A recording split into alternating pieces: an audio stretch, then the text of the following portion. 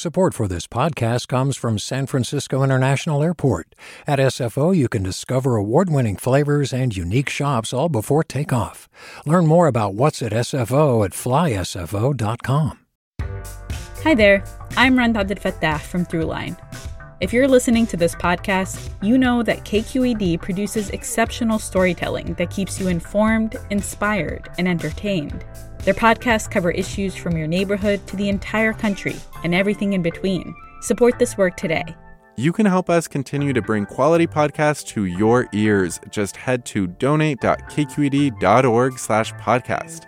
That's donate.kqed.org/podcast. From KQED. This is the California Report. Good morning. I'm Saul Gonzalez in Los Angeles. Last night, hundreds of people gathered in San Francisco's Castro district for a candlelight vigil honoring the victims of Saturday's deadly shooting at a gay nightclub in Colorado Springs, which has left 5 people dead and more than 24 injured. We're not just mourning. I know for me, I'm also angry. I'm angry that after all these years, our community is still not safe. That was State Senator Scott Wiener at the vigil at Harvey Milk Plaza.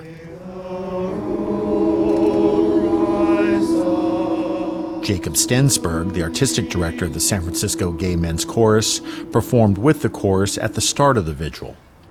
You know, it's days like today where every day I'm grateful for community, and I wish we didn't have to be so good at coming together for moments of collective suffering. California vigils were also held in such communities as West Hollywood and San Diego's Hillcrest district. More than a dozen members of Congress are demanding answers from the U.S. Forest Service after the agency failed to protect a rural Northern California town from a wildfire. Cap Radio's Scott Rod reports. The Caldor fire last year destroyed most of the 600 homes in Grizzly Flats, a foothills community in the Sierra Nevada. A recent investigation from Cap Radio and the California Newsroom revealed the Forest Service predicted for decades that a wildfire could wipe out the town. But the agency's plan to protect Grizzly Flats stalled out. The Forest Service should be held accountable for that project because I do think that it would have prevented this catastrophe. Victor Diaz lost his home in the fire. He's currently living in an RV with his wife and 6 kids. Senator Alex Padilla of California spearheaded a letter from lawmakers to the Forest Service demanding more information. There's 2 main parts for sending the letter. Number 1, accountability. But I think even bigger is what lessons can be learned from this experience so that we minimize the chances of it happening again. The lawmakers asked for a list of other communities at high risk of wildfire, where the Forest Service may also be struggling to complete projects. For the California Report, I'm Scott Rod. Hi, I'm Sasha Khokha, host of the California Report magazine. Every week, we bring you stories about what connects us in the giant, diverse Golden State.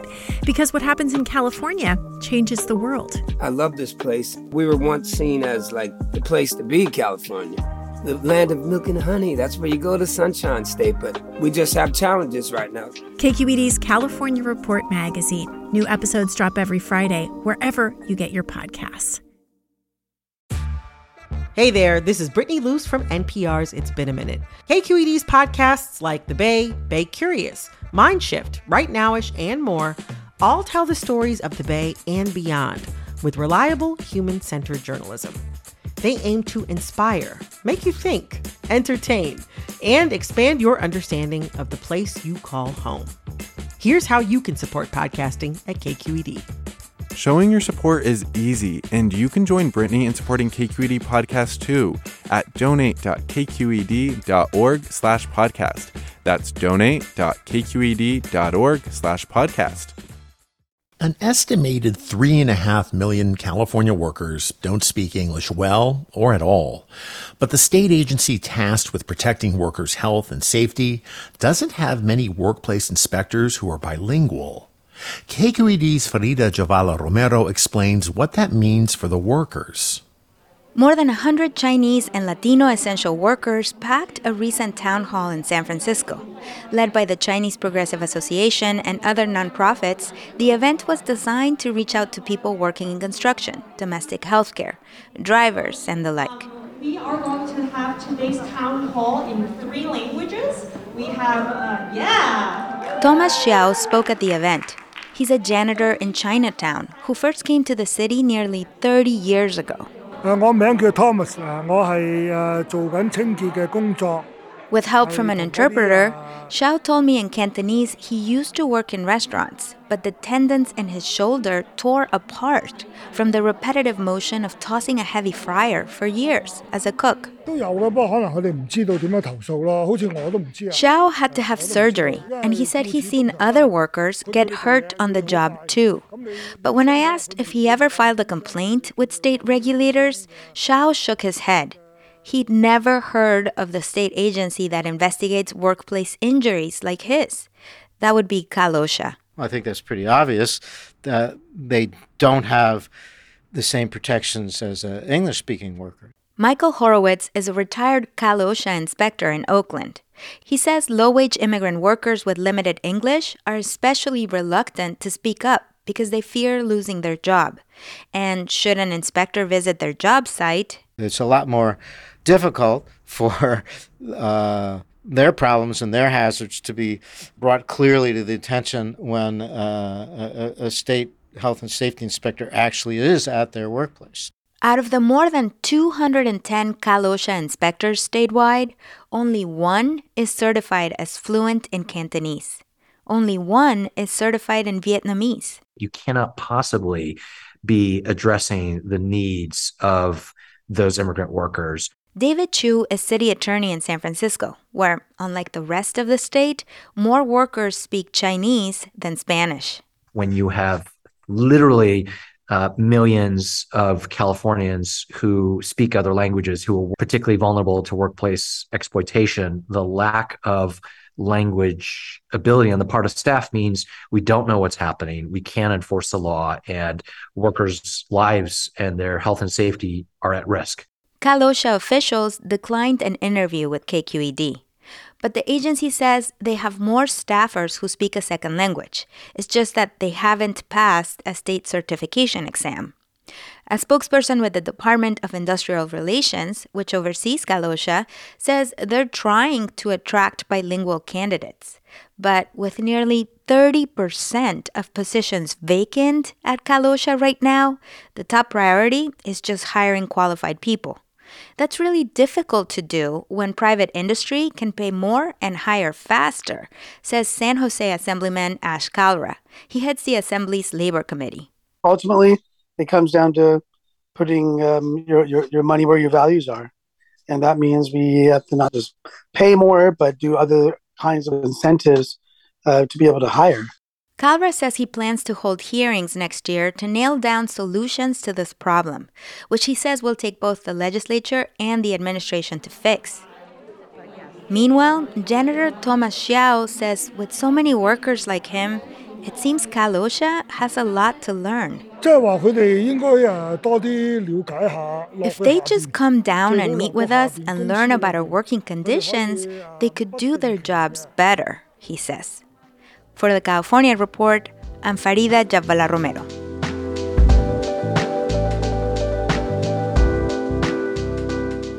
And that is the California Report for Monday, November 21st. We're a production of KQED Public Radio. I'm Saul Gonzalez. Thanks for listening, and talk tomorrow. Support for the California Report comes from Personal Capital, providing people with financial tools like the Retirement Planner to help them achieve their financial goals. PersonalCapital.com. Guideline. Their automated 401k plans can be set up in 20 minutes. More at guideline.com/CA. Guideline, the California way to 401k. And Eric and Wendy Schmidt, whose philanthropy includes Schmidt Ocean Institute. Coming this fall, the launch of research vessel Falkor 2, advancing the frontiers of ocean science and exploration, on the web at schmidtocean.org.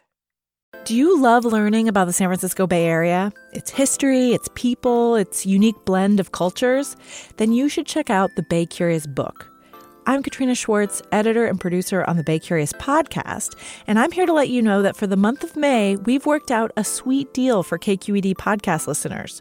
Right now, you can get the Bay Curious ebook for $1.99. That's right, $1.99. Just search for Bay Curious wherever you get your ebooks or find a link in our show notes. This offer does expire at the end of the month, though, so you'll want to act on it fast. Happy reading!